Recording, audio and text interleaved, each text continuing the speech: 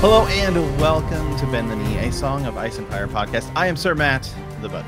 And I am Sir Jimmy of House Nuts. Welcome to our Song of Ice and Fire book club. Today, we are into, well, something a bit different. We're not covering a chapter today. We're not even covering House of the Dragon news, but we are accompanied by a wonderful guest, one of my very good friends from the YouTube sphere, and that is Joanna from Joanna Reads What Resonates. There was a name change at some point back in the day. Different eras, I would say. But Joanna is a wonderful, wonderful booktuber over on YouTube and does all types of book reviews and bookish content. I would say also video essays that pertain to fantasy a lot of the time. And we are very privileged for you to join us today. How are you, Joanna? Oh, I'm so grateful to be here. Thank you so much for having me. It's such a pleasure to talk about this series anytime. So I'm super, super thrilled to have this conversation. Yeah, I know me and Matt were excited because, we go back and forth all the time. Like, I know most of Matt's opinions on the series. He knows most of mine. So when we get a fresh voice in here to talk about A Song of Ice and Fire, it's always a really good time. You are rereading the series right now. And for the first time in a decade, is that right? Yeah, I read the 5 books right around the time the first season of the show came out, around that time. So it's been a while, and I had forgotten a ton, but I loved it then, and I'm having the best experience rereading it right now. That is awesome.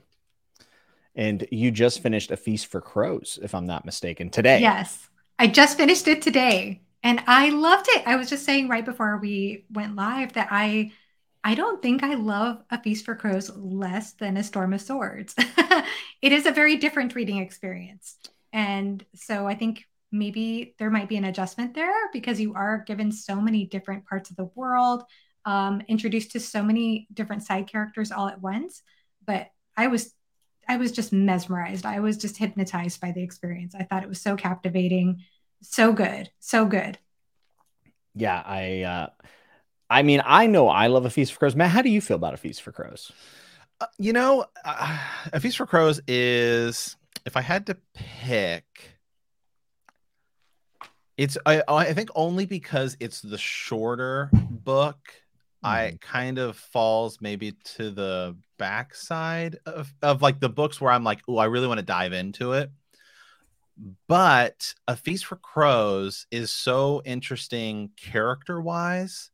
Oh, yeah. Because you get the Sam chapters and you get the Cersei chapters, which are some of my absolute favorite in, the whole series, because it's one of the things I love where we're at in our podcast right now, rereading every chapter, is when you hit A Storm of Swords, you get the first Jaime chapter, which I've often described as like probably my second favorite chapter in the whole series, just because you've been hearing about this character. You've never gotten that internal monologue, and once you start to get the Cersei internal monologue, like your perception of her changes so much, because you really get to sort of realize, wow, Robert Baratheon was not really like the best guy, and she had to deal with all of that. And so it's just such an interesting take, and the Sam chapters as well. So I mean, there's only 5 books, so I love them all differently.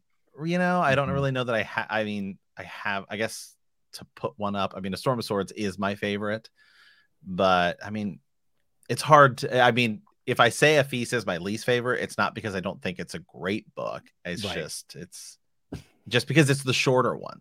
So that's where it falls for me.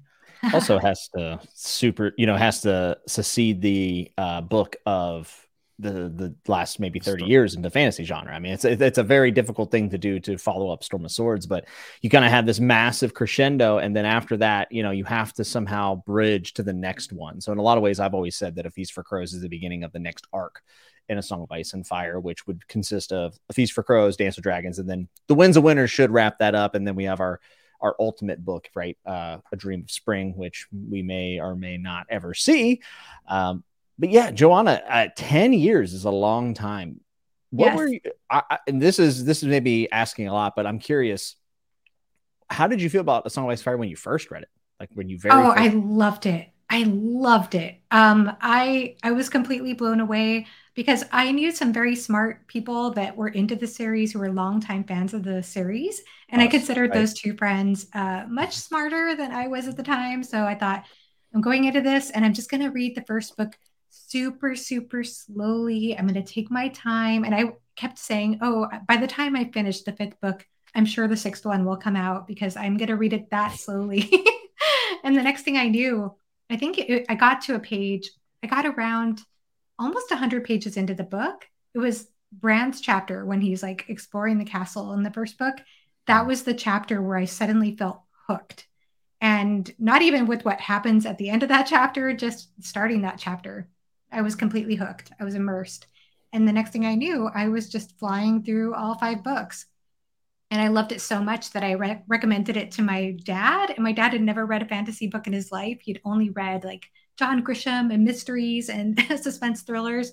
And he flew through the 5 books in no time too, and kept on asking me like, Joanna, with his like Mexican accent, when is Martin coming out with the next book? I said, sorry, Dad. Yeah. Never. I know. Yeah. But I was so blown away. It was such a special time. I mean, I remember racing home from work just to read the books. I was so immersed in it. Yeah, I think the story of someone, like your father, not really being into fantasy books, but checking out A Song of Ice and Fire is pretty common. I mean, me and Matt have talked about this multiple times. Matt likes certain series, but he's not like me, wherever, like if it's published and it's in fantasy, I'm probably going to read it. Like I'm going to try it. Matt's a lot more selective. I'm more of a whimsical reader, I guess. And yeah, I think that's a pretty common thread for a lot of people. And it is a series that you see, you see people who don't even read, not just not fantasy, but not reading in general. It's responsible for the reason why I'm here, but also why I have a BookTube channel and why I read all these books, is just trying to find the next A Song of Ice and Fire, which is I've not. Will there ever be one? I don't think so. Yeah. I know exactly what you mean, though, because I remember after experiencing it the first time, just wanting to have another experience like that and just struggling for years to find another fantasy series that could do for me what this series did. Mm-hmm. So now that it's been 10 years and, you're going to be going into A Dance of Dragons, which I think is just fantastic, to no one's surprise. What has your experience been like this time and how is it different? Yeah, it's interesting because I love it just as much. It's just a different experience. There's something about reading it the first time when you don't know what's going to happen, especially if you got the opportunity to read it before watching the show and before the show became popular, especially with book 3, which I know we're going to talk about. But I think there's also something that's so special for me about rereading the book. And it's just bringing back a lot of that nostalgia, a lot of those previous feelings. And at the same time, I realized reading it now, because when I read it the first time, I didn't actively read it, and not saying that I'm the most active reader this time around, but I could tell that I missed so many things in plain sight the first time I read it. There's so many details. And so this time around, I'm like, whoa, there's like foreshadowing for book 3 all the way at the beginning of book 1. Just seeing things like that, just seeing the foreshadowing and paying attention to new details I couldn't really pick up on the first time. So I think it's a special experience for that reason. Yeah. I agree. I think we lost Jimmy there for a second. Maybe he'll pop back in, but yeah, it is. And A Feast is also such an interesting book because obviously it's the split, right, of A Feast and A Dance of Dragons, where he sort of wrote them side by side, and we get they go in different directions, right? Like one of the chapters I love, because it really is the only time I think we see it in the entire series, is the Sam chapter, where Sam gets to meet now Lord Commander Jon Snow. And you actually, in A Dance with Dragons, you get the same conversation that Sam has with Jon. You get it from Jon's perspective in A Dance with Dragons. I think it's the only time that anything like that happens. And it's also another thing I love about it is you get this, like we talked a little bit before about like the Cersei chapters, is like we get the Tyrion fallout of everything that happened with him is now handled by Cersei. So it's like we get this different perspective of everything that's going on in the realm from all of these like characters who maybe didn't have as much screen time. Mm-hmm. And it's what I love about George Martin.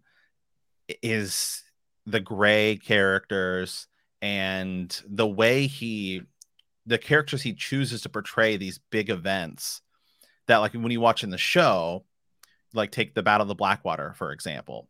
I love the sequence in A Clash of Kings that is the Battle of the Blackwater because of the people he chooses to tell you, where he starts out with Davos and they're sailing over, and then you have Tyrion waiting for the ships to come over and everything's on fire. And then he cuts to Sansa back in the throne room and everyone's freaking out.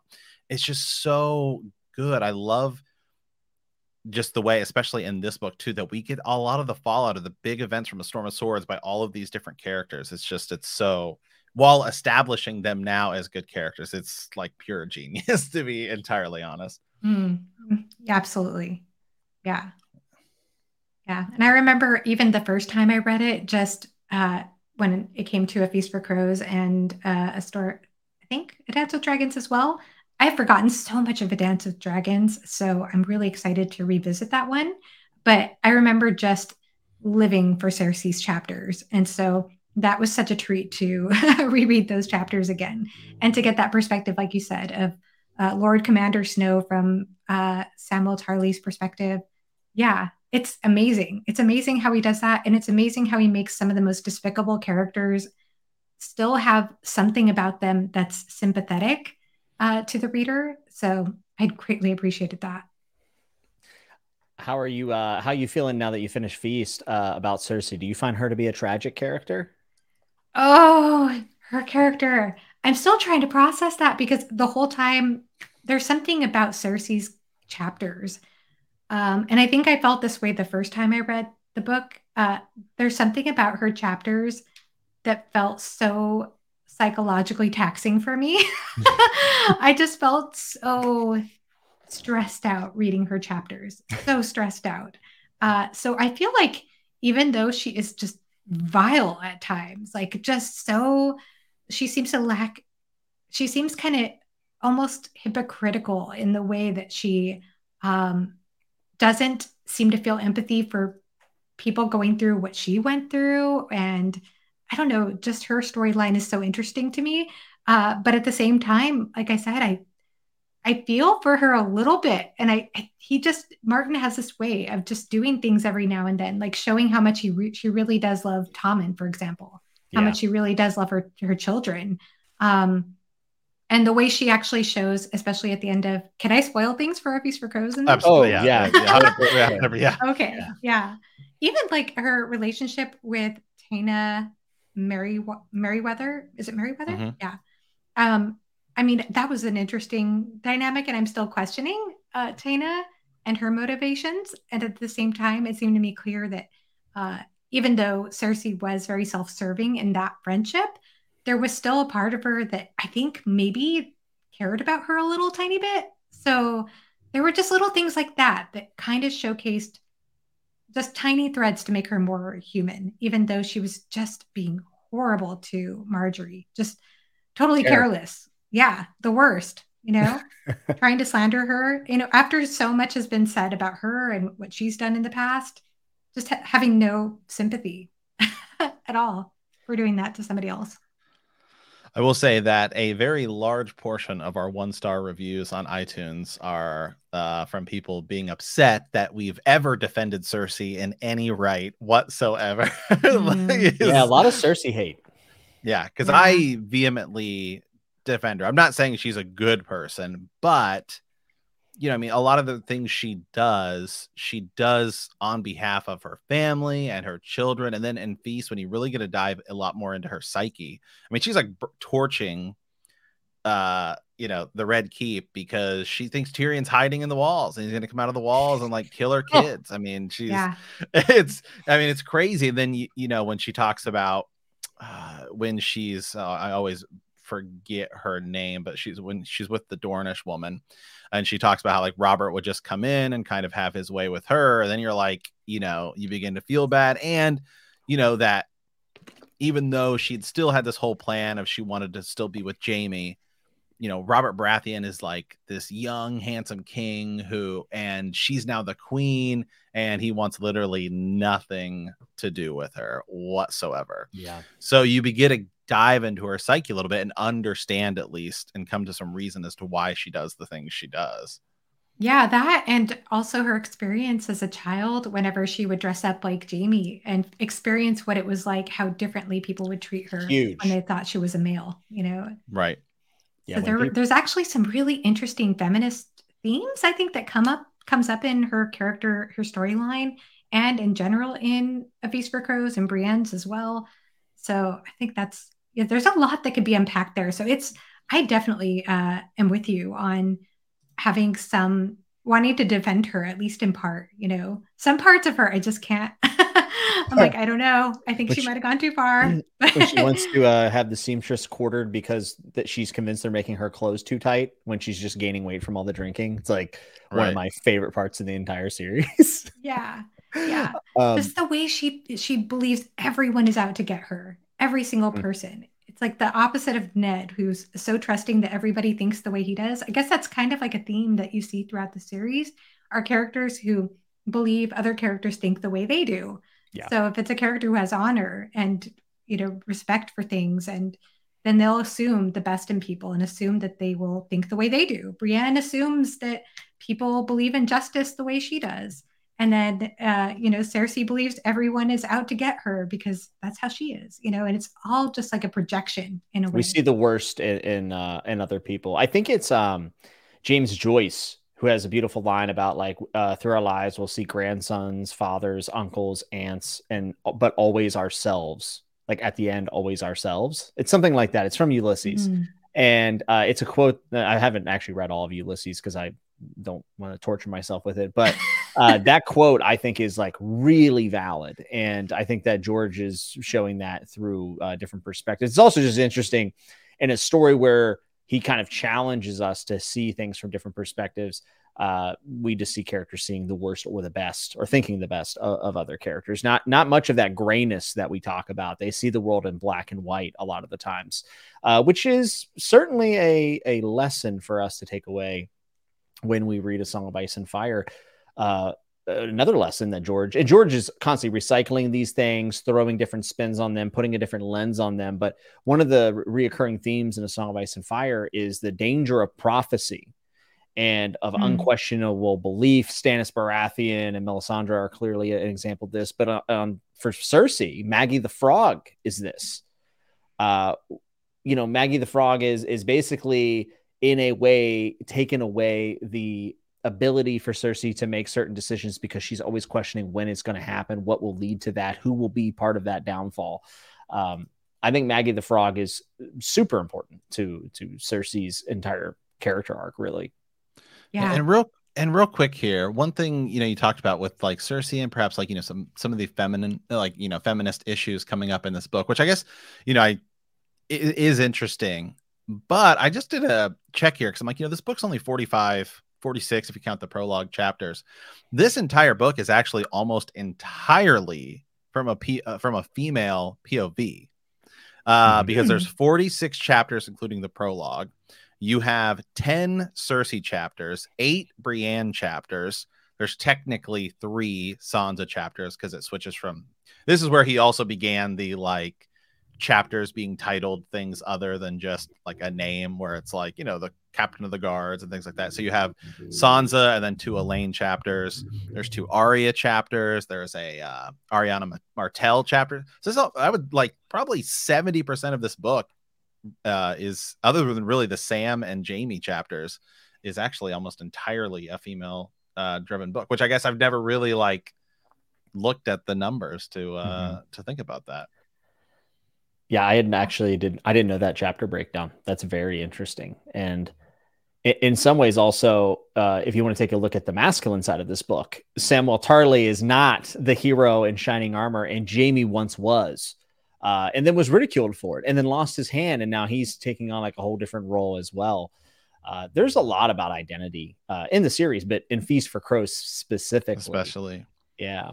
Yeah. Also, one little thing about Cersei before we, if we want to move on to something else, she did murder her friend when she was a child. By the way, she did murder.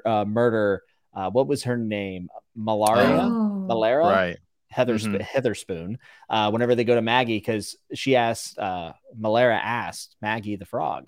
She said, "Not Jamie." Or will I marry Jamie? And Maggie says, "Not Jamie nor any other man. Worms will have your maidenhead. Your death is here tonight, little one. Can you smell her breath? She is very close." And that would be Cersei. Cersei was death. I just think that's another important thing to keep in mind. And there might be some inbreeding down that line as well. Like, I don't know what's going on in the Lannister family tree. It's not good. It's not good at all. No. Yeah. I loved, by the way, in A Feast for Crows that we got to learn or got to meet some more Lannisters. Yeah. Genna, I think that was my favorite. I loved her so much. And then I think is it Daven or Darian? I cannot remember. But it was interesting just to see their dynamics of, how broad their family is, how much reach they have, and the influence of Tywin too. And so, yeah, there was a lot of interesting things with that. But that's such an interesting observation about the chapter breakdown again. I just have to I've been on this big over analytical statistical breakdown of Matt loves numbers lately. Yeah, there's once you start diving into it, let me tell you, there's some crazy things we've been uncovering about the data breakdown, because it doesn't go at all how you think it would. So this is gonna be my next breakdown, is A Feast for Crows and the female side of it, because we just did this big thing about Jon Snow, where I broke down every time Jon Snow either has his own chapter, appears in a chapter, or is mentioned in a chapter.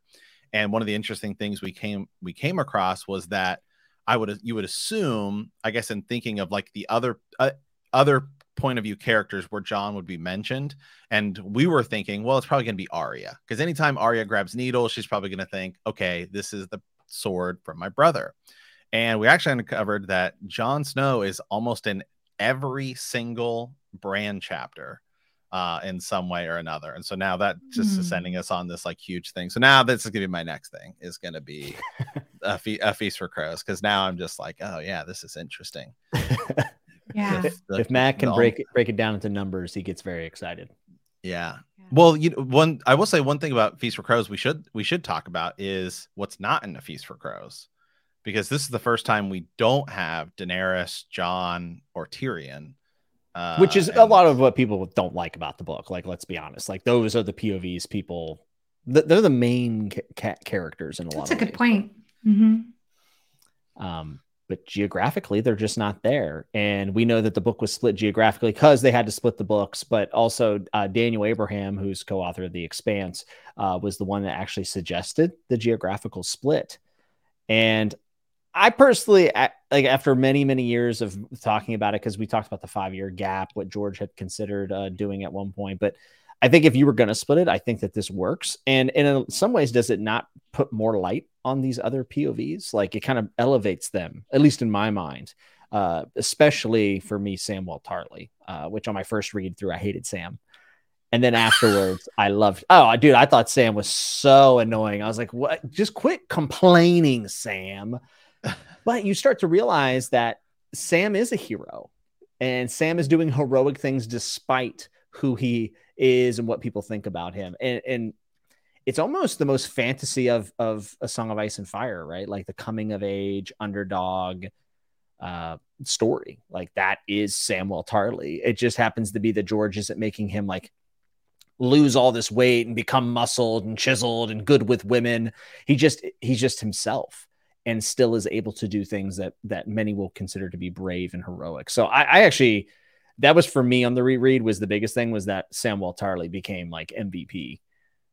Yeah, actually, it's funny you say that, because I don't remember having an aversion to Samwell the first time I read through the series, but this time around, I was finding in the first 3 books that I just wasn't connecting to him as deeply as I was expecting. And then this book, I did. Yeah. So I think he comes you're into right. his own a little bit more here. I think he's a lot more tolerable in this book. Yeah, I'm a big Samwell Tarly believer. I actually, my crackpot theory, and other people have speculated, is I feel like he might be the one to take down Euron at Old Town during this big battle. I think it would be really, really cool. Or maybe it wouldn't be there. Maybe it'd be in a different time. But there's a whole lot of symbolism. Euron, Sauron, the eye patch, one eye, all-seeing eye. And then you look at the Tarly House banner, and he's also good with a bow. It's like the one thing he's mediocre at in martial status is the fact that he can shoot a bow. And then you look at his house sigil, it's a man with a bow. It's like, oh, maybe he puts an arrow through the eye. Was he good with the bow? I thought that Sam. Well, yeah, he was okay at the bow, which for him is good. That was kind of the joke. It's like, it's the only thing you're not completely dog shit at is shooting the bow. Yeah. And most of his victories seem to be by accident in a way. Yeah. Yes, happens. Stan.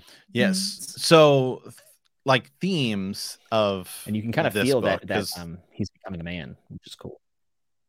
Yeah. You were mentioning Jimmy identity, and so I think as far as themes, like that is actually a huge theme in this series, because especially in A Feast for Crows, Arya and Sansa are trying to get rid of their Stark identity. Like they're both trying to get rid of that. Samwell even is trying to take on Jon's advice of like not putting himself down or not having a self-deprecating comment about himself, being Sam the Slayer. And then there was another, with Catelyn, she's like, I'm a Lannister, I'm Tywin's daughter. Just her trying to put that in her, mindset all the time. Yeah, I think it's it's just fascinating. Yeah, because this book is also where we see the shift, right? Of it's Sansa to Elaine, and this is where we get like the Cat of the Canals chapter and things like that with Arya too, which is interesting if you kind of follow them along throughout each book. Like they have like pretty parallel stories. Obviously, they're happening in different ways, but like their progression is kind of on like a parallel path. Yeah, I think so. Especially like just paying attention to the inner monologues. Because a lot of times, like I noticed Arya would just constantly, of course she's doing this because of what she's trying to accomplish, but she's constantly saying, I'm no longer Arya Stark. That's not who I am. Who are you? And she's trying to fight against that identity, say that was another person. That was another person. She keeps trying to disassociate. And Sansa does the same thing in her inner dialogue. She's like, that was some other girl who would be afraid to come down the Eyrie. I'm no longer that girl. I'm Elaine now. Like just constantly trying to push away their former self. So it is interesting that it is kind of parallel. I didn't see it until like the end of this book. I'm like, oh wow, they're both really trying to get after the same thing. Yeah, because Jimmy and I obviously we read the chapters every week, but as sort of like a Song of Ice and Fire theorists, right? It's like typically when people go back to do like the deep dive theories that you find on YouTube and Reddit, it's pretty much always from like a point of view perspective is the way they do it, where they're like, well, we're going to do it. It's like they would focus on like a Jon theory. So they're diving into all the Jon chapters. But when you actually read it, like each chapter back to back, you pick up on all of these things that George is actually writing. And it's like something that happens in this chapter, even though they're two totally different characters, but it's like a very similar thing is taking place like right now, just because we just did it in A Storm of Swords, and it happens throughout the whole series. But Jaime right now back at where we're at in A Storm of Swords is cuffed, right? He's handcuffed and he's Brienne of Tarth's prisoner, and he's talking about how his wrist is hurting, right? And it's like, well, because we know here in a little bit he's about to lose that hand, right? And Tyrion, then we cut immediate to a Tyrion chapter where Tyrion is rubbing his nose, and Tyrion just lost his nose. But it's also like he didn't just lose his nose. Tyrion sort of lost like a little more of his pride and his identity and everything. And you find that in the whole series as well. But yeah, as we were saying, you definitely find it here too, with Arya and Sansa becoming sort of new people. They have to now shift into these like new roles and things like that. And then it's just something you pick up totally on. You just pick up a lot better reading it chapter by chapter, even though it's happening to different people. Yeah. Do you find that your experience has changed reading it chapter by chapter? Has that enhanced your experience of the series? Yes, definitely. Yeah. Because the first time I read A Song of Ice and Fire, I did actually kind of read it POV wise, where I kind of actually, because like, so the first time I read it was when the show, like, I started reading the books after the show was in like season 5 or 6, as when I was like, I'm going to do it. And so I kind of already knew what happened up to that point to where we were in the books.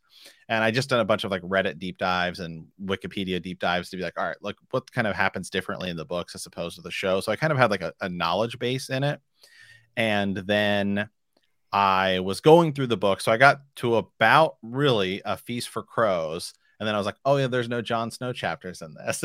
So I was like, well, I guess I'll just read the characters that I want to read. So I did like Cersei and Arya and Sansa. And I actually kind of skipped a lot of the other characters. I've since obviously gone back and listened to read them all. I do audiobooks, so really listen to them all.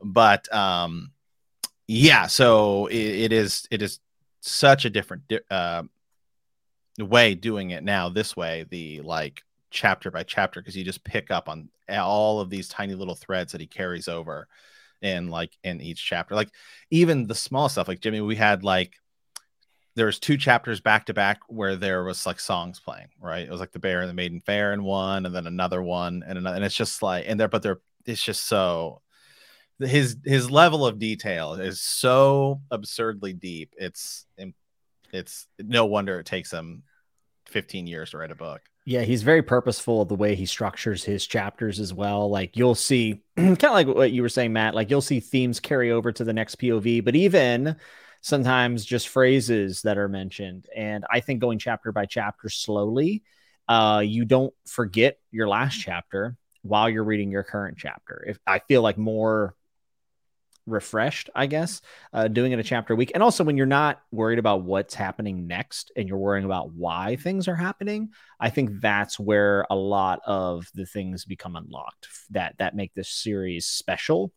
And I hear some people, you know, in the fantasy community, they read a lot of fantasy books and they read and they go, you know, I thought it was okay. I don't see what the big stink is. And I'm like, yeah, but you're not like, you don't have to reread it, but like if you take the time right. with it and are willing to come down to its level to engage, I think that's where you can see, quite honestly, why it's so special. And in my opinion, the best fantasy series. George is very purposeful. And Johnny, I remember you said something to me while you were reading this, because I was asking you for updates, and you said that you let this book tell you when to read it, which I thought was really telling about your experience. Can you talk a little bit about that? Yeah, specifically with A Feast for Crows. And it's interesting because I think A Storm of Swords is longer, right? I mean, I think that's a longer word count. Mm-hmm. But with A Feast for Crows, I did end up taking my time with it. And it was a really interesting reading experience for me because I found that there were some days when I would just read for hours this book and just feel like I couldn't put it down.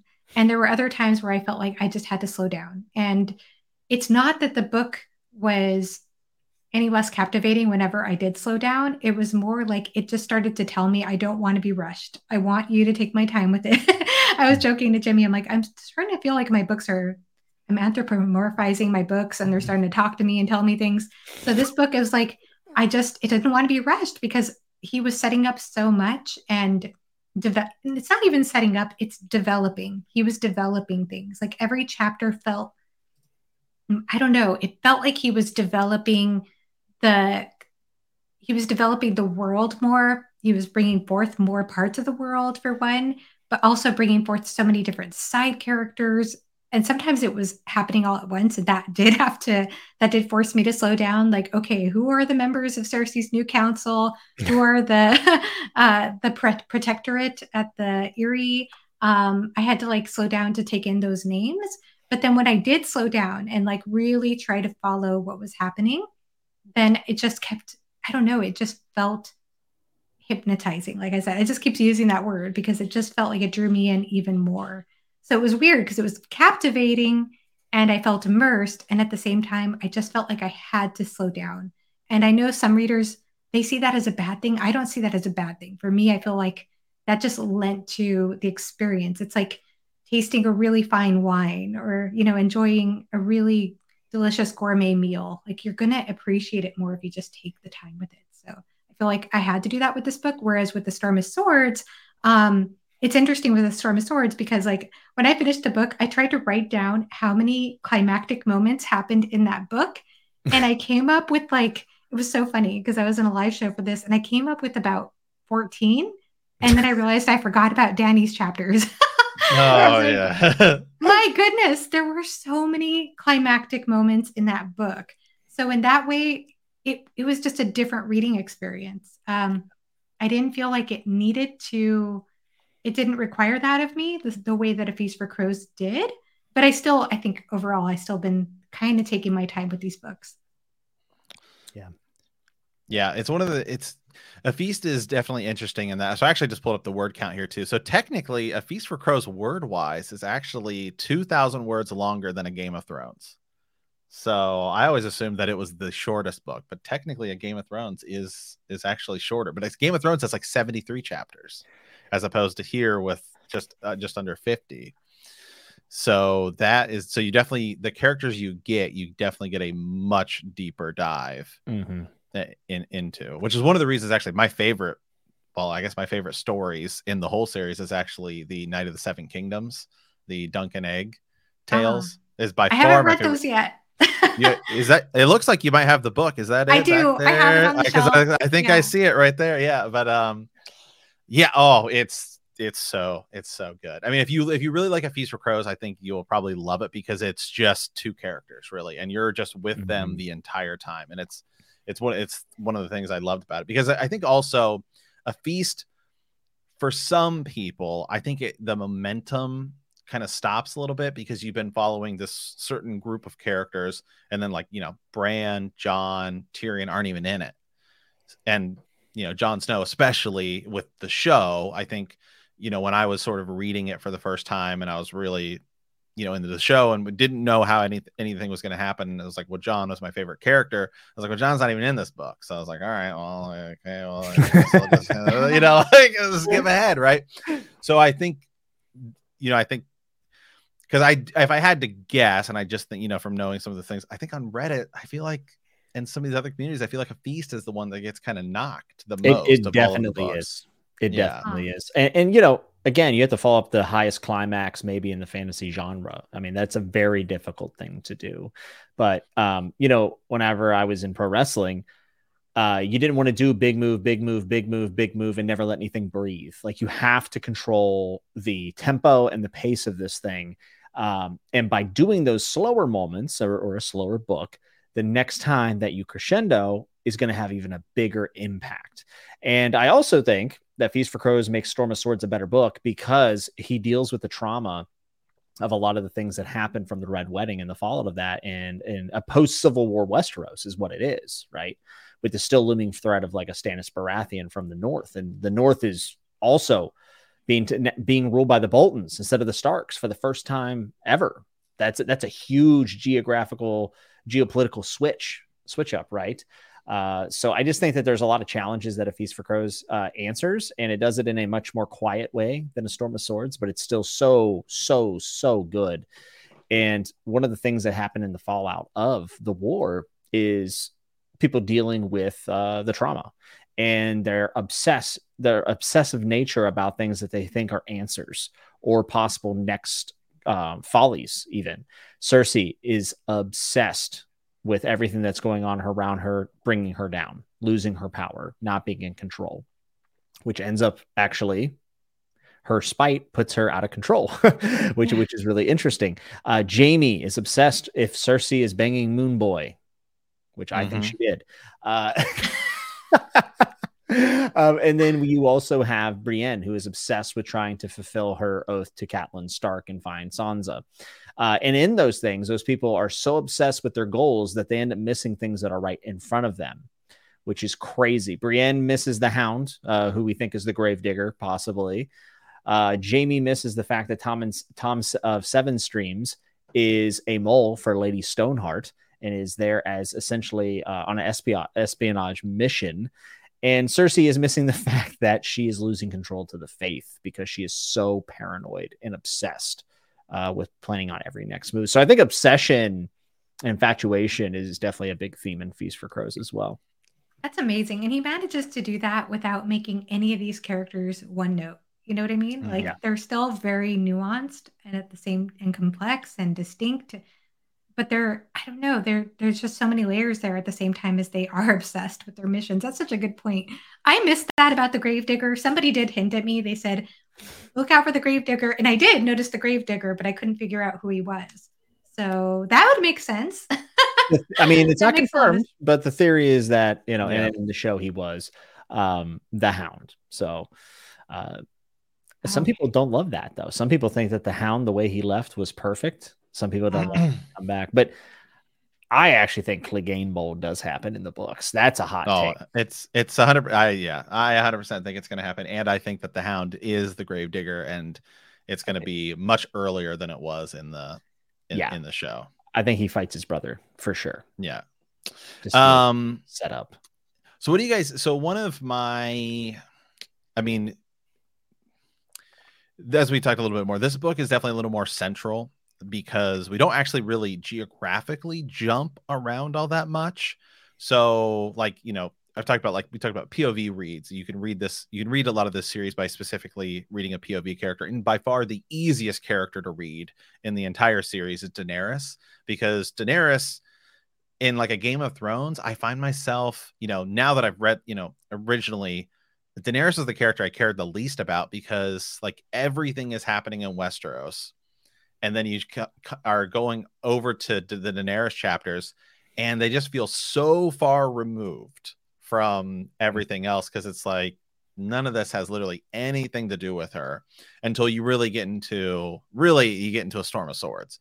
Because even in a Clash of Kings, it's like once Barristan Selmy shows up over there, it's like, okay, now I feel a little more connection. But I mean, what do you guys think about that too? Like this book has a kind of unique feel to it because we don't really go over to Essos like pretty much at all, except for like, that one Arya chapter. Yeah, so I mean, I would love to hear your thoughts, Joanna, since you just read the book. I think you're probably fresher than me. Yeah, I mean, we are in Dorne, right? So yeah, I guess we do get some perspective outside of that and in Old Town.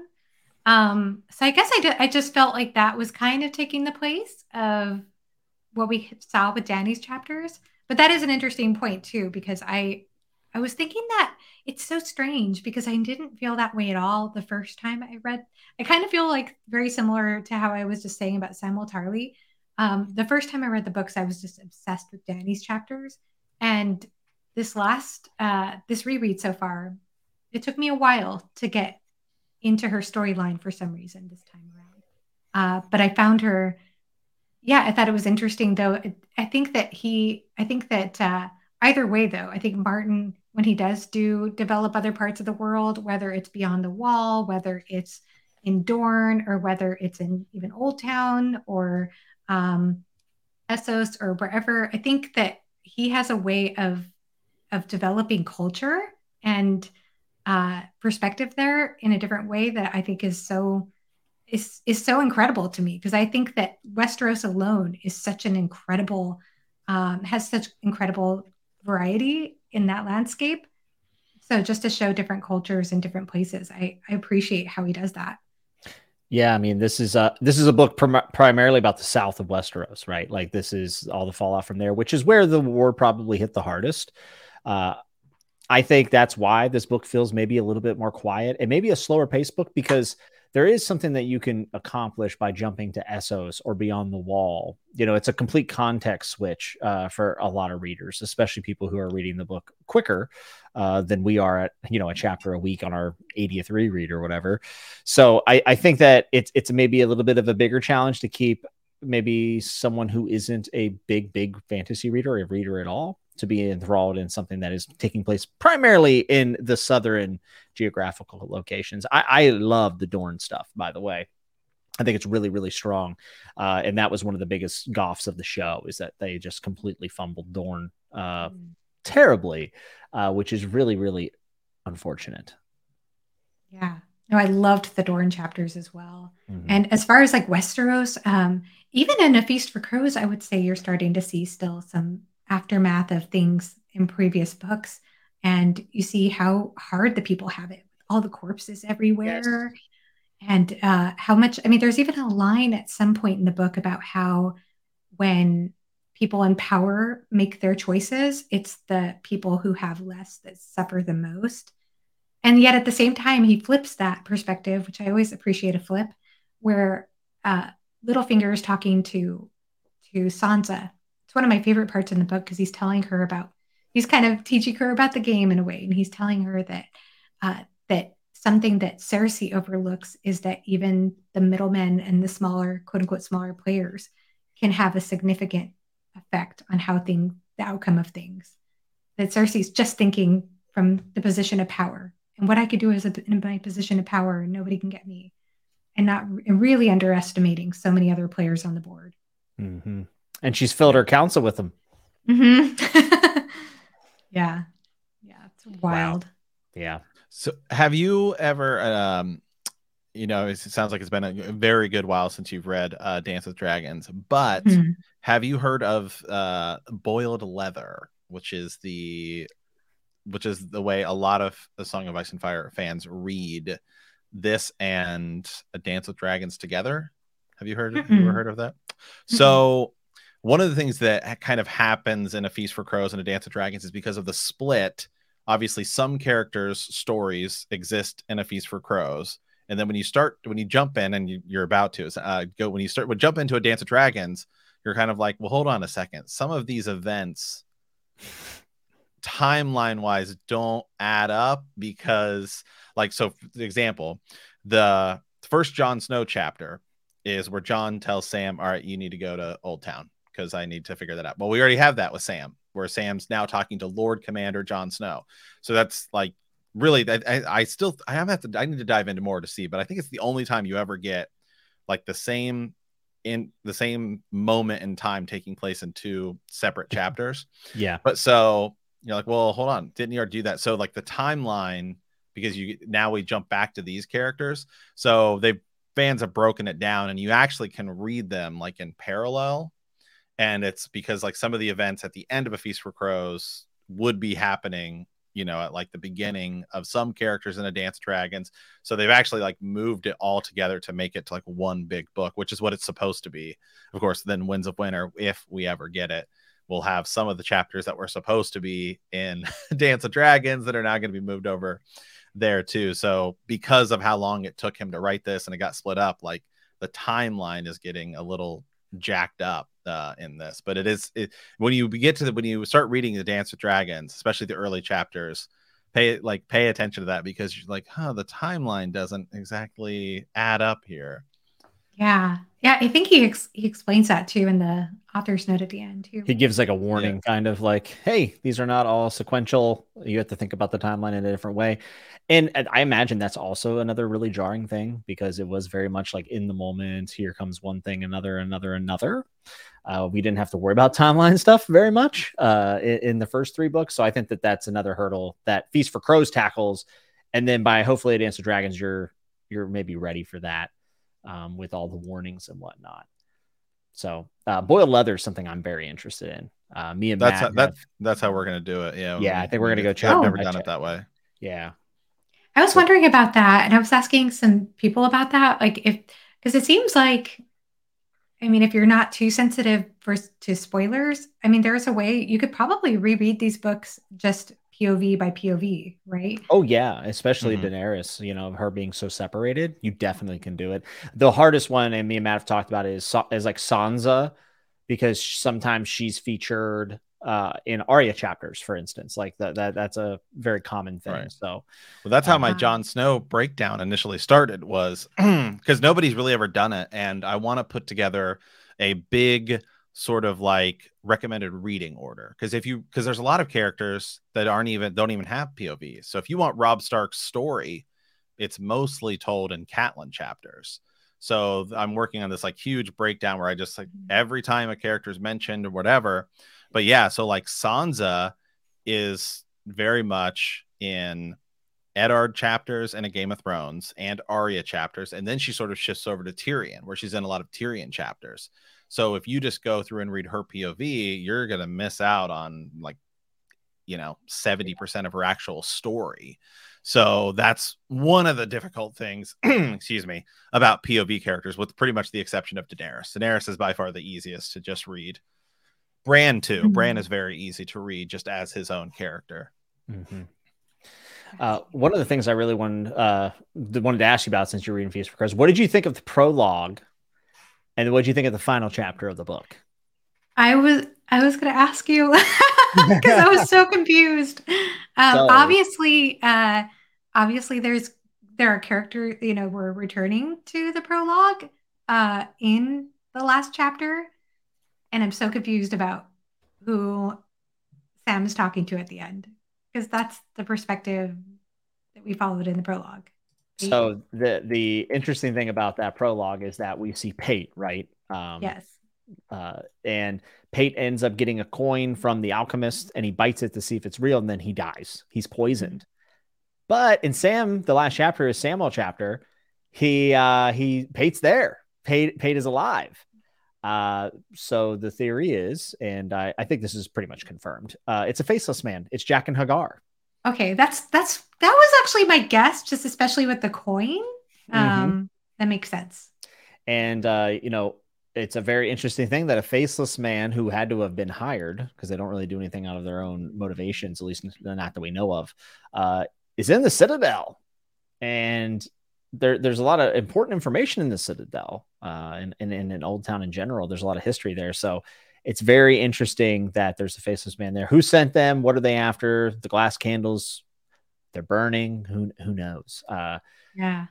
Very, very interesting. And then we also have Alleras, which is known as the Sphinx, which most people think is Solera from Dorne, which I would say is pretty much Solera. Okay. Yeah, Sorella Sand. Yeah, Solera Sand, who is one of Oberyn Martell's bastard daughters, known as the Sand Snakes. They mentioned that there's a sister, and she's off playing games. Oh. And Alleras, because it's backwards. Yeah, it's Alleras and Sorella Sand. Yeah. Sorella. Sorry, I might have said it wrong. Yeah. But Alleras backwards is Sorella. Oh, wow. Yeah. That just blows my mind. So Alleras isn't Alleras is a female? Alleras is presented as a male. And presented as a male. Yeah. So here's the thing, because I read on the ebook, I happened to notice the description of Alleras at the last chapter as having a widow's peak and black eyes. And I thought that seemed familiar to me. And sure enough, that description was in the prologue, but it was also in one of Arianne's, how you say her name? Arianne's chapters, where she said that she had this dream of somebody taking her away, and it was a man with a widow's peak and black eyes. Bingo. You got it. Yeah. Good stuff. Oh. Nice. Yay. I finally caught something. those are little details, because some people, who usually don't partake in the fandom, like, you guys are digging in and you guys are looking at stuff that it's like, but it's there. It's like, no, it is 100% there. And that's why the book takes so long to write. It is. Yeah, it is. A Song of Ice and Fire is so crazy, because the deeper you dig, I mean, Jimmy and I have read it hundreds of times. I mean, and there's still always something new that we never pick up on. Yes. It's always wow. It's still to this day, mind blown by something. Yeah. So this is a pretty neat theory, and I don't think I've talked about this on the show yet. But my last read through, the Tom of Seven Streams being a mole inside Riverrun that leads to that caravan that Jaime sends out that has Jane Westerling in it, who is Rob's ex-wife. I never put all that together. That Tom Seven Streams probably leaking the information to the band of the Brotherhood Without Banners, and that they're attacking, essentially, they're raiding. One of the things that I've thought about, but I've never really put two and two together, is, do you all think that Jane Westerling is pregnant with Rob's heir? Because the timeline works out, and Jaime says, are you pregnant? Or it's questioned, and there's never an answer from her. I'm just saying, I think Jane Westerling might have Rob's heir, which would make the books infinitely more interesting than what happens in the show, right? Because she's stabbed at the Red Wedding in the show, and it's this, well, it's not even the same character. Yeah, it honestly, I personally, I feel like they over dramatized it in the show just with that little bit. Like, I think her being alive is way more interesting, and she might have Rob's heir, and she has Rob's will, which supposedly names Jon Snow as heir to Winterfell, which is, I mean, how can someone say Feast is not cool? There's so much there, right? I think a lot of these things will be answered and built upon in The Winds of Winter. And I think, like, just like Storm of Swords makes Clash of Kings a better book, right? I think that The Winds of Winter will make A Feast for Crows better in retrospect too. So yes. So I had that same thought when I read it the first time. When I read the books the first time, I'm like, do we really know she's not pregnant? Because we get this confirmation from her mother, and her mother is so untrustworthy. Like, who knows which side she's really been on the whole time? Like, it's still questionable to me whether she really was scheming with the Lannisters or with Tywin. I mean, and she might have been, but I don't know. What do you all think about that, by the way? I think her mother was. I think Jane Westerling is another tragedy, unfortunately. Yeah. And it is so sad because obviously Jane really did love Rob. I believe that. Now I wondered about that too, because, okay, so Edmure Tully, his wife Rosalind, is it Rosalind? I think it's Rosalind. I think it's Rosalind. She's pregnant, and they know she's pregnant. So I wonder, is she showing at this point? Because that would have been the same timeline as well. Ooh, that's a good idea too. That's a good question. That's a very good question. Now it's possible. And yeah, I mean, I think that's the only thing that disconfirms it for me, because I know when Jaime, and this is kind of a little bit contradictory, because when Catelyn talks about Jane, she makes the comment in her mind, she has good hips for childbearing. And then later on, when Jaime is observing Jane, he says, well, you know, she's nothing to lose a kingdom over, but she has narrow hips and big boobs or something like that. And I'm like, narrow hips, you know, I thought she had bigger hips for childbearing. Well, so. there is a theory, because Jane Westerling has a I believe a sister or a cousin. I'm blanking on it right now, that look just like her. And this is mentioned back in like I think a Storm of Swords, and she's not present in Feast. And people feel like maybe Jane has been like ushered out by Tom Seven Streams, possibly. Like there's a big theory with that as well, because you're right, it is a contradictory description. I've never seen the interview, but I've heard people that George acknowledged that he messed up. But because George definitely, there's a lot of interesting things if you really, and in the community they call them so spake Martins, because it's, you know, it's like, it's whatever. It's almost like this rule that like exists, you know, like when you're ever going to dive into a Song of Ice and Fire theories, you always have to go check like anytime George says something, because like early in a Game of Thrones there's a scene where Tyrion like does this like tumbling thing. He does like a handstand or something, and everyone's like, well, hold on a second. So then George had to like write in this like whole little bit in Tyrion's backstory about like, well, he once hung out with this like circus folk because it was part of like a troupe, and he decided basically he was going to have him almost be like a jester type character. And then, because a lot of the plans have changed, right? There's a famous horse that changes gender from book 1 to book 2, I believe.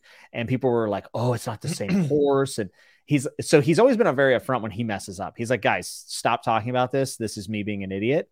One of the more interesting things that somebody mentioned was Lemongate, which, Joanna, I'm not sure if you're familiar with Lemongate. Okay. So a lot of people said, well, that was a mistake.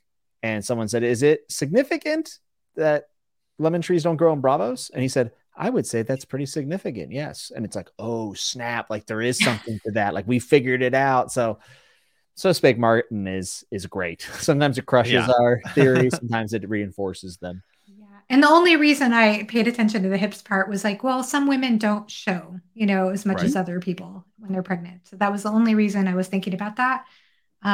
Yeah, it is interesting though. My goodness. There are so many interesting things like that. But that's interesting too about the Tom 07 or the singer that he sends with them. Because I think that it's after he sends that group to Casterly Rock that he learns about another group with the other guy. I cannot remember his name. The guy who was horrible and a joke, who ended up getting killed by the bandits. Oh yeah, I'm forgetting his name as well, but I know who you're talking about. Yeah, and so he was saying like that actually had fewer people, I think, in the group, and so to know the bandits could take over a group like that, it kind of seems like, oh well, then this other group I just sent is probably, I think it was like implied that this other group that I just sent out was even less safe. Um, Fascinating. Yeah, you can kind of see the rebellion working, and there's a lot of people who speculate that from the Feast for Crow storylines that the wedding between, I believe, a Lannister and a Frey that's going to happen at Riverrun they're talking about is going to be Red Wedding 2.0, but flipped, and that a large amount of Freys will be extinct after. Which, honestly, if any house ever deserved to go extinct, it's the goddamn Freys. Yeah, well, they're damned. Oh, they're damned. Yeah, they're damned. Yeah. Yeah, and it's likely to be different than the way it goes down in the show. I think we should name this podcast episode, Matt. I think we should name it "In Defense of Feast for Crows." I mean, we could. I mean, again, I think Feast is pretty much. You know what? We ran a poll. I'll go take a look at our poll on YouTube. It's definitely it's the lowest rated on Goodreads. Oh, I'm sure. Right. Yeah. But I think it's just because are always way higher on it. It's the short amount. It's because it's the shortest amount of chapters, and it doesn't include, Jon Snow, Tyrion. It's the biggest shift in tone. It is. Themes even. And then also the approach to the narrative and the structure of the POVs. It had a lot of hurdles to overcome, and I still hold it pretty near and dear to my heart. And I think on reread, the final two books are much more interesting because they're so different from the show. Like, there is no Lady Stoneheart in the show. And that is one of the biggest variables that we have. So here, I'll add it to the screen here just for a quick second. So we ran a poll. This was a couple months ago. So favorite Song of Ice and Fire book had about 5,000 votes. Yeah, Game of Thrones was number 1. Dance was number 2. Storm was number 3. Crazy. That surprises me. And then Clash of Kings at 6, and then Feast at 5. I wonder if the fact that these are split volumes in the UK and the European markets has anything to do with this, because a lot of people that have the split editions hate the first part of Storm of Swords because all the climaxes are in the back half of the book. So the Song of Ice and Fire, I think, is 6 or 7 books in Europe. Right. Which is really interesting. The fact that Storm of Swords is that low is like mind-boggling to me. That boggles my mind as well. Yeah. I mean, it's so popular among readers I know. It just depends on who you ask, I guess, right? But it's just technically really this was also during House of the Dragon that this poll went up. So there would have been, more show, because our YouTube algorithm is like totally weird. When like House of the Dragon is on, it's like, huge flux of like new people that aren't really. And then we highlighted Laris's foot fetish, and then we got a really weird. Yeah, the algorithm went real weird there for a bit. We were like this Song of Ice. Our number one search term and algorithm was like, only feet. So yeah, it was rough couple months there. It was weird. A Storm of Swords is fascinating because, like I said, there are so many climactic moments. And I know that this is something that I talked about with my read-along group, is that every single climactic moment feels earned. It feels like it's just brilliantly set up, and just one right after another. It's just perfectly executed, just like an amazing fireworks show or something. Yeah. And then with the Feast for Crows, you were saying earlier, Jimmy, about how you get so much of the why. I feel like A Feast for Crows really, really digs into the why behind so many things. So many characters that are expecting one thing or trying to, do one thing and then figuring out, oh, there was a whole different plot at play that I wasn't aware of. And I appreciated that so much. I just found it so fascinating. Just, you really see how smart, how intelligent certain characters are. And then, as we talked about with Cersei before, how intelligent she thinks she is, but how much that really crashes down on her and on so many levels. Yeah, she is not the schemer that she thinks she is, unfortunately for her. No. So what do you think about the Brienne arc in this? Because that's probably the second biggest. Actually, I think it is the second biggest arc in terms of chapters in this book. I also love where we're at with her in A Storm of Swords right now, where she's like ushering Jaime across, and you just realize that they're both, for all intents and purposes, by the judgment of the people, that they're both Kingslayers. Is like, because we don't think about Brienne like that. Like, we know there was a shadow baby, but in the eyes of the general like tavern owner, Brienne's Kingslayer. She killed Renly. And she has this title. She has the title. Jaime has two titles. He is a Knight of the Seven Kingdoms, and he's Kingslayer. And the one title she would want to share with him is a Knight of the Seven Kingdoms, but instead she shares Kingslayer. And what a relationship. And also Brienne in Feast for Crows is a different person because of her experiences with Jaime. And I think it also dictates how she handles people as well. I should let Joanna answer because she just read it, but I feel very strongly about Brienne. I think she's wonderful. Oh, she's amazing. She is an incredible character. And it's interesting because, I mean, while she didn't truly kill Renly, that's such an interesting point that she's perceived as a Kingslayer alongside as Jaime is perceived as a Kingslayer. But whereas Jaime has let that reputation kind of it's made him bitter. It's made him bitter for sure. Oh, yeah. Yeah. Yeah. And there's a lot to say about Jaime. I actually think Jaime is probably suffering PTSD from the things he watched Aerys do, just seeing people burned in front of him. But with Brienne, I think like I don't know, I think she never lets that bring down her belief and courage and honor. And I don't know. And you could tell that rubs off on Jaime too, because he believed, he looked up to his mentors. He looked up to the people who came before him. And there was a part of him that believed in that still believes in that, but just keeps suppressing it because he's so bitter about everything that happened with that. But with Brienne, it is fascinating how she's changed. I have to say that in A Feast for Crows, since we've been talking about that book, it's fascinating when you read her perspective, because as she's going on this journey to find Sansa Stark, and she's going through all these previous locations that she and Jaime went through in A Storm of Swords, she's like reliving the memories. And that was where she and Jaime fought down the people who were shooting arrows at them. And and it's like, you could tell it's kind of romanticized in her mind now, like how she felt about how she feels about Jaime. You could tell that this is like almost like somebody pining for somebody, the way she keeps on reliving these memories. And you almost question whether Jaime feels the same way about her, like whether he really cares about her. It seems like he doesn't give her a second thought until there's a chapter where somebody insults her, says, ah, ha, ha, this is where the ugly Brienne of Tarth, Brienne the ugly ended up fighting that bear or whatever. And Jaime ends up punching him. Like you can tell that he does care about her. So I don't know. She's such a fascinating character though, because like in A Feast for Crows, I mean, even when she gets half her face ripped off, everything, like nothing brings down her belief in her honor. And I think there's something to be said for that. As much as people call this a grimdark series, and I can understand the argument for that, there's something about Brienne that just brings this gleam of light to the series, I think. Yeah. It's interesting you brought up the chapter 2 where Jaime sort of defends her honor, because we just did on our podcast, or still in early Storm of Swords, like I think it's the second Jaime chapter where she calls Jaime Kingslayer, and he sort of gets offended by it. But at the same time, he keeps calling her wench, and she gets offended by it. Right. And so he's actually he's talking about, well, here, when I killed the Mad King, he's like, I took off my white cloak and I put on my gold one. So I did it as a Lannister, not a member of the Kingsguard. And then you just see that big shift, from basically at the end of 2 books, really, because we're at the beginning of Storms to the end of Feast, like how big of a shift it is, because a lot really happens in these 2 books. I mean, between these characters who we didn't even get point of views for before.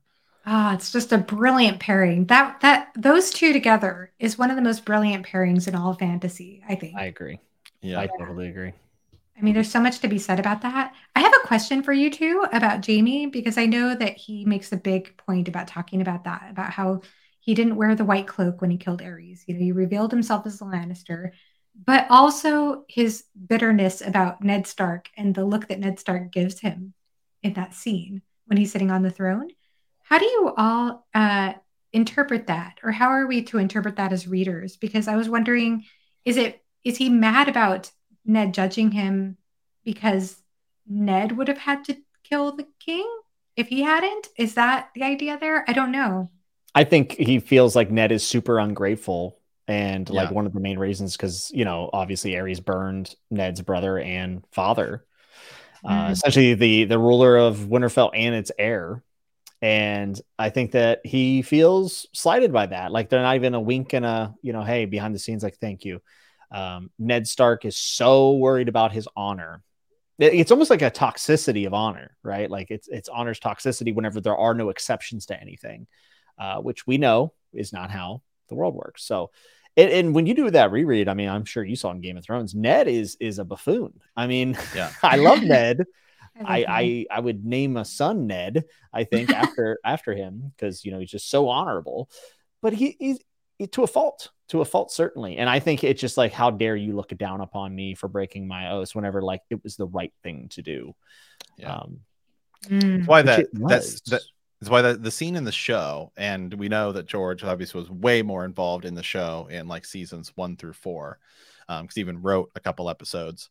Which that's another thing which is really crazy, is go watch the episodes of Game of Thrones that George wrote, because there's like small things in there that like aren't in the books that he adds, like the whole line of Arya and Syrio Forel, like, what do we say to the god of death? You know, not today. Like George wrote that for the episode. It wasn't in the books, but you know, like, that's something to like kind of, like, is he giving us a tip?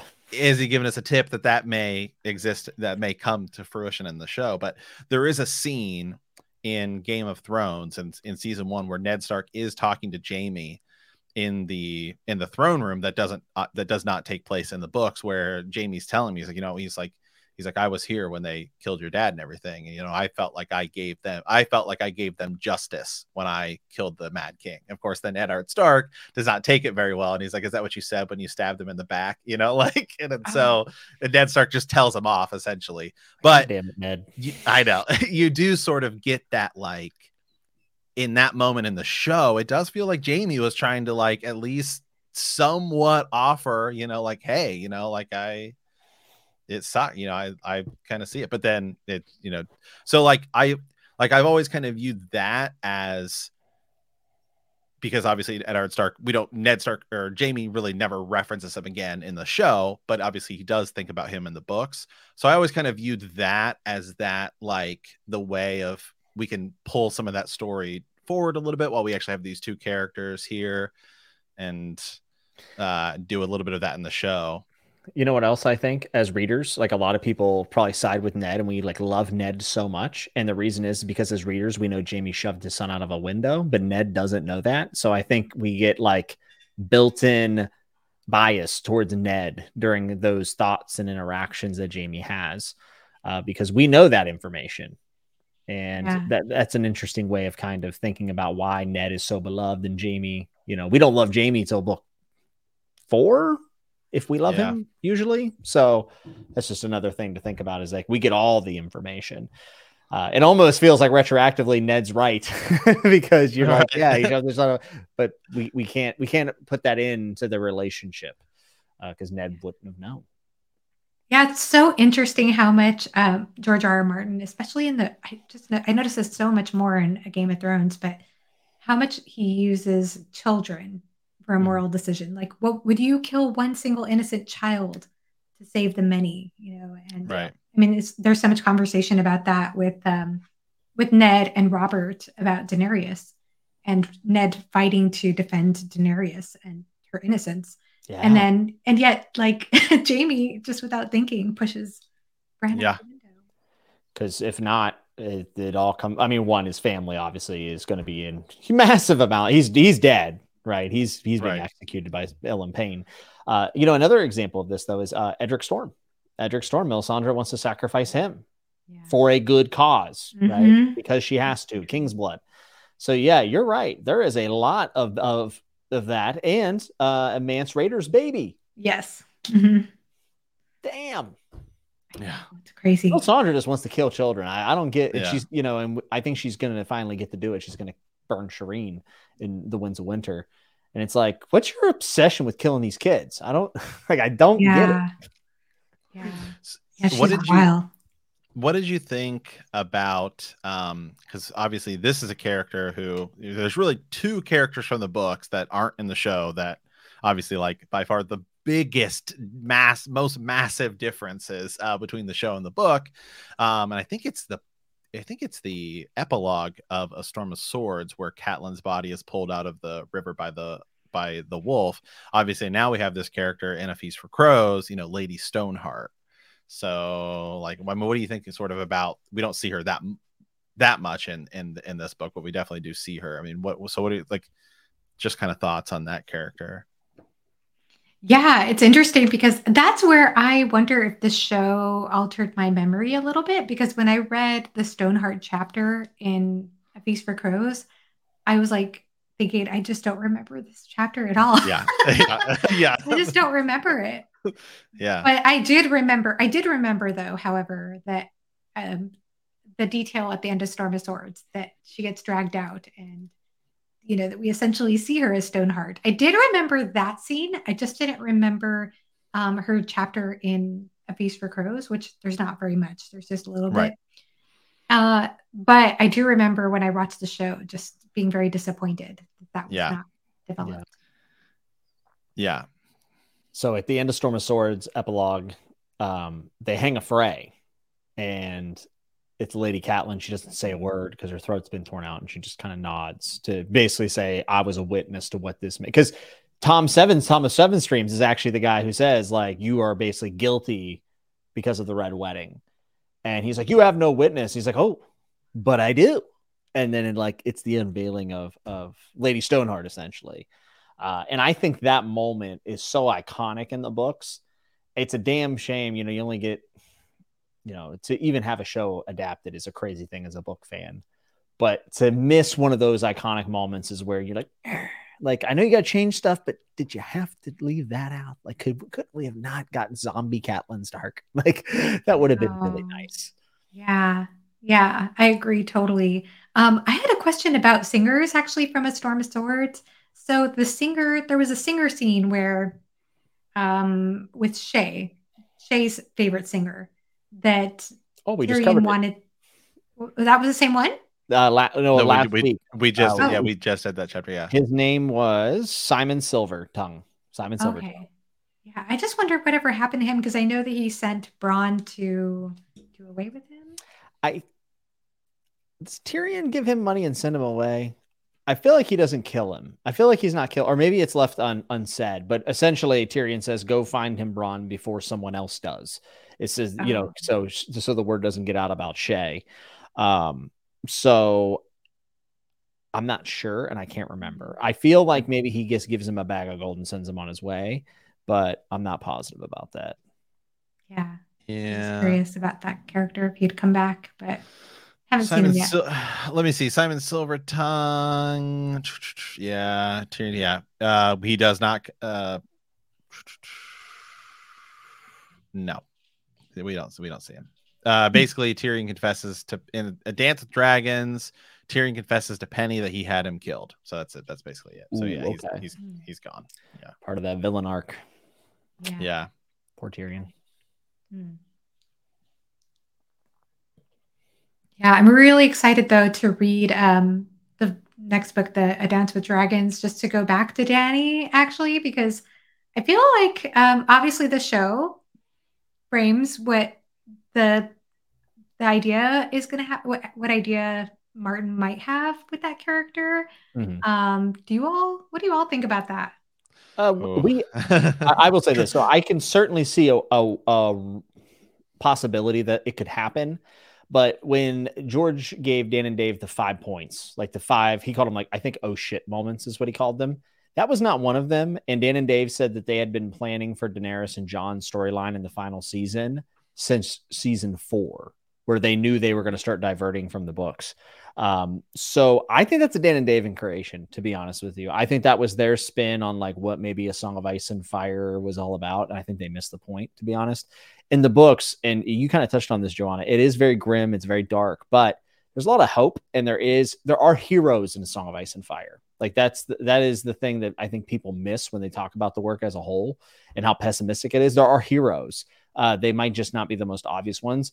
I'm of the belief that Dany is absolutely key in fighting the White Walkers, and I think she will die in that service. And I do think she will die underappreciated by the people of Westeros. I think she might be a villain or some kind of rejected. I find that maybe Fagon or, young Griff will maybe have the crown instead of her. I don't think she'll sit the Iron Throne.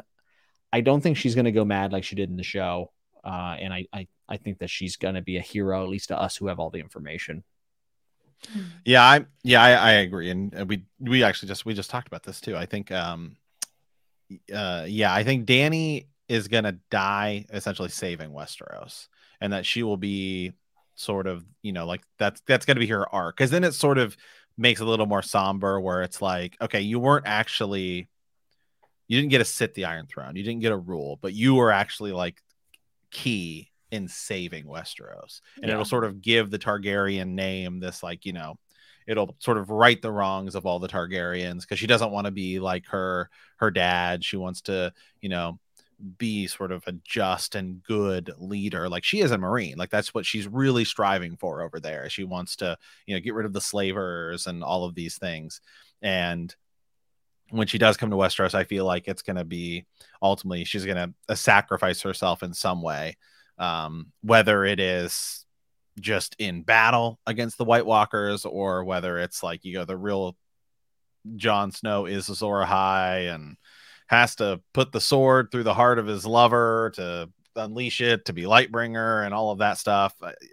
I don't know that it's going to go that way, but I think she will definitely die being like the one to save Westeros.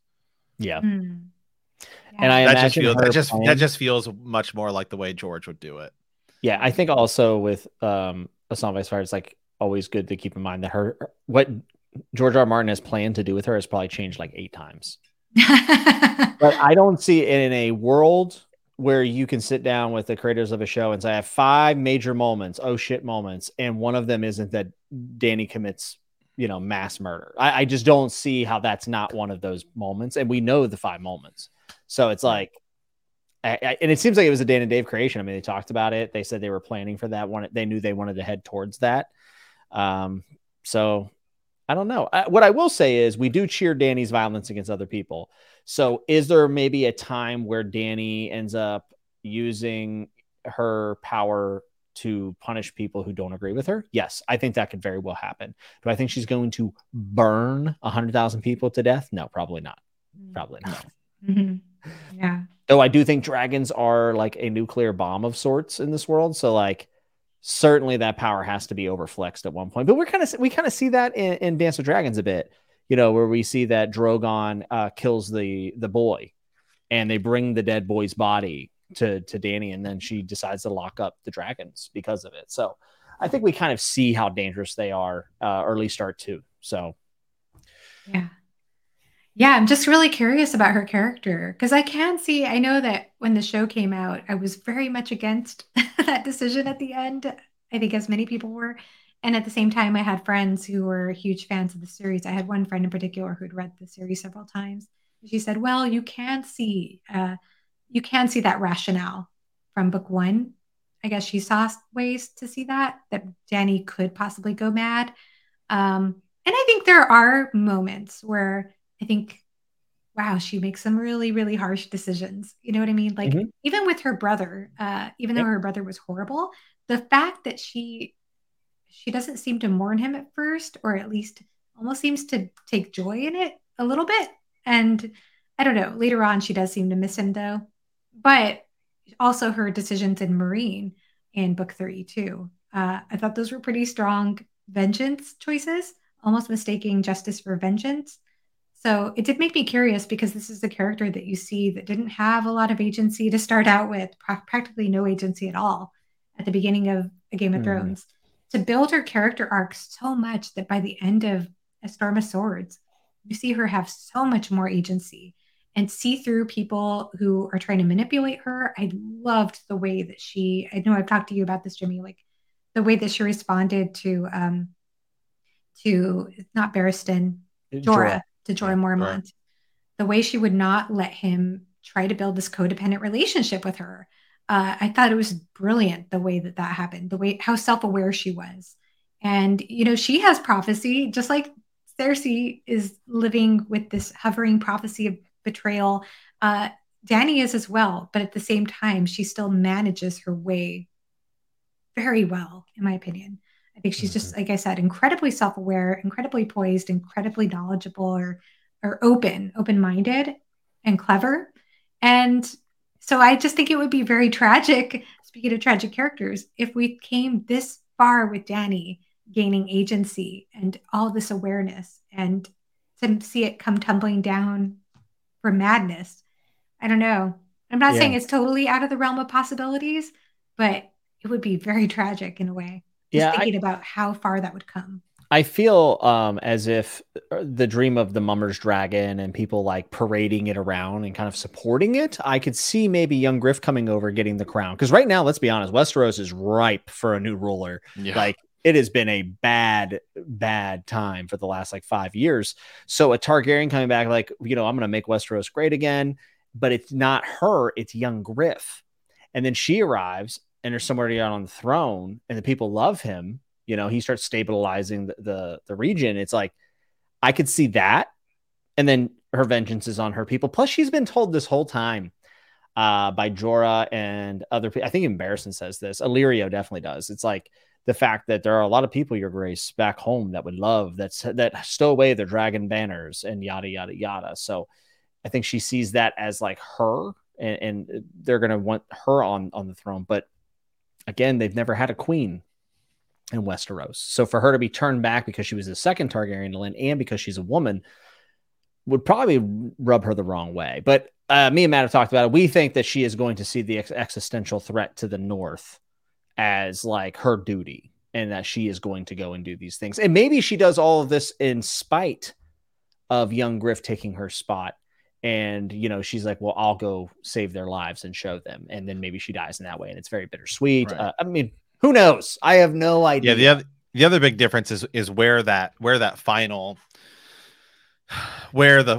battle sort of takes place. Like the battle that should have been the final battle in the show took place in Winterfell. And then they said, we have 3 episodes left. Now we're going to go move everything south. Yeah. But there's also not even a Night King character in the show, in the books, right? Yeah. Like though there is no leader of the White Walkers in the books. So a lot of people think that it's going to end up being Euron Greyjoy or somebody, with that horn Sam has that he finds they find in the little cache, and he's taken with him to the Citadel, might be the Horn of Winter that could bring the wall down, right? I mean, it's like there's a lot of big pieces that still have to move, because right now all we really know about the White Walkers in the books is that, or the others, they don't even, as they mainly call them in the books, is just that they're scary and crazy powerful. Like even at the end of A Dance of Dragons, we still don't have like a central white Night King type figure. Yeah. So it really depends on how it all plays out. Yeah. Yeah, and we've often speculated that Euron is the person who maybe not even lead them, but to aid them in trying to ruin the world. You tear the world down to become a god, which is Euron's whole thing. That's what I'd love to hear, Joanna. Once you finish Dance with Dragons, your thoughts on Euron, because talk about a change from the books. Huge change. Yeah, because a lot of people think he's going to be the final villain. Mm-hmm. I'm excited. I can't wait. Yeah. So how long have you been, because I know you're on your reread here, how long is it taking you to get through each book? About a book per month, I think. Maybe a little bit more than that. I started in January, and I took a bit, I don't know, I think I took a couple of months I took several weeks with A Storm of Swords. And with this book, I took like the whole month of May. I read it that slowly. So I'm taking my time with it. I'm with a group of friends, and we're reading the books together, having some live show discussions about them. And we're just being flexible with our dates with this, because we want to make sure that we're enjoying the process and not trying to it's a reread, right? Be too hard about the deadline and everything. Yeah. Definitely. Yeah. And then you're still, I mean, I'm guessing for your, because you and Jimmy know each other. For those of you who've been listening, I guess we didn't really give you the most proper introduction, right? You're part of like you and Jimmy, you're part of this like fantasy book community on YouTube. There's so many I jump in, and I've seen you obviously on a lot of live streams with Jimmy. I don't even know the books that you guys are reading. I mainly just stick to A Song of Ice and Fire. I try to be funny in the chat, and I just Google something and be like, I really agree with this point, like whatever. But you're still, I mean, but I'm assuming you're still you're not just reading A Song of Ice and Fire right now. You're still reading a bunch of other stuff as well. Yeah, I'm reading some other things as well. But actually for May, I mostly read A Feast for Crows. Honestly, I slowed down my reading a little bit in May and just really took my time with this book. But yeah, I have been reading other books at the same time as well. Yeah. And I'll probably take my time with the last book, with the Dance of Dragons. Yeah, it'll probably be a couple months, honestly. Yeah, it's a big one. Yeah, it is. It's a big one. And I'll be hosting a live show for that on my channel. Nice. Cool. Well, all right. Well, Joanna, I guess, first of all, thank you so much for coming on. Really appreciate it. I know we've been trying to get you on here for a good while. I think we were planning on doing it earlier, and then I blew up my back and I couldn't sit for like 6 months or 3 months or however long it was, because Jimmy was like, hey, I want to bring my friend on, and I was like, okay, I can't really sit down for a long thing yet. So it's been crazy over here. But yeah, so where can people find you on the internet? Sure. So my channel's name is Joanna, but you can find me with the handle Joanna Reads or Joanna_Reads. That's probably the best place to find me. And then I'm also on Twitter under that same handle. I'm on Instagram at What Resonates. Thinking about changing the handle, don't know yet. I just keep it the way it is. But yeah, that's where to find me, is mostly my channel. So I'm pretty active there, especially in the book community, as you mentioned, along with Jimmy. And just having a blast rereading the series. And I just can't stop gushing about it because, I mean, really, I think it's so immersive, incredible character work, best settings ever, best plot ever, everything about him. The greatest of all time. Amazing reread value. Yeah. Yeah. It's about as good as it gets. Yeah. And I'm just so honored to be here. So thank you guys so much for having me. Oh, I've been enjoying your podcast quite a bit. Just thinking, wow, I did not notice that level of detail when I read that chapter. Yeah, Jimmy and I are super nerds with it. Yeah. But I love it. It's funny because I was talking about this with Jimmy too. Like with certain series, there are obviously different fandoms for different fantasy series and different conspiracy theories behind different series. But for some reason, I find it hard to get invested in all of those extra theories when it comes to other series. But with this series, I never get tired of hearing about those Easter eggs or those connections. I just never tire of it. It's so fascinating. Yeah. The dive is just so deep. I don't know. I have like ADD, and I get really into stuff for like 2 weeks at a time. But for some reason, A Song of Ice and Fire, I literally just never get tired of. I don't know what it is.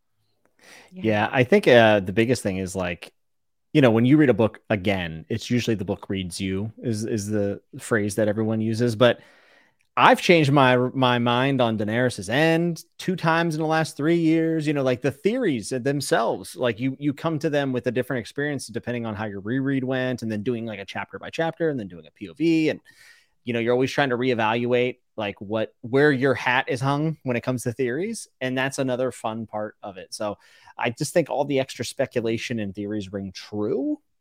And also a lot of them are very open-ended, where they just garner discussion. And some of them we don't even need an answer for.